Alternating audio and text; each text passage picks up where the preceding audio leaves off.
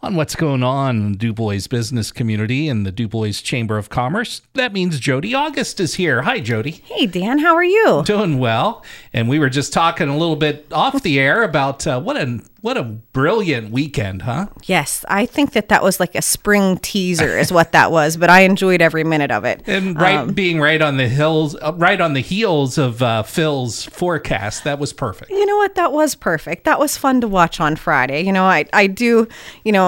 I wish we had a groundhog here in DuBois, but, so close to us. I'm happy that Punxsy has it. I enjoy hearing everybody's stories about visiting from outside of the area or outside of the country. Yeah. I'm pretty sure they interviewed somebody from Europe. Neat. That had visited, and I thought, oh, boy, did they luck out with the weather here. They sure did, yeah. It was unusual. Yeah. So we don't have Phil in DuBois, but we have some great businesses. And one that's opening. Yes, we do. We have a new personal care home is opening up this Thursday. It's called The Fountains. A lot of people have talked about it. There's been some press releases over it. Our office is getting flooded with phone calls. They think because we're having an event with them that we can tell them when they'll be accepting residents. Oh, okay. Which is not true. We are assisting them with a ribbon cutting and an open house, but we really have no control over when they can start taking people. Exactly. Yeah. But it is a beautiful facility, and we're happy for them. The event is this Thursday, February 8th, from 2 p.m. to 4 p.m., and this is open to the public as well as chamber members.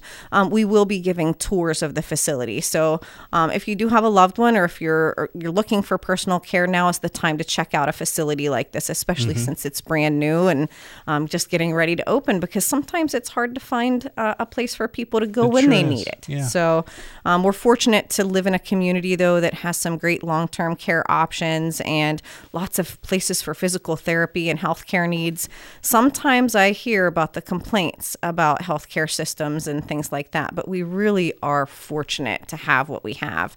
And our healthcare system and our healthcare facilities employ, I believe it's 18% of our population in Clearfield County. So pressed metals is 16%, but healthcare is 18%. And it could be higher than that, but that's a good portion of our working community. Most definitely. That's good thoughts and good facts to share with us this morning. I'm full of facts this morning, You aren't I? are. And you weren't even ready for that one.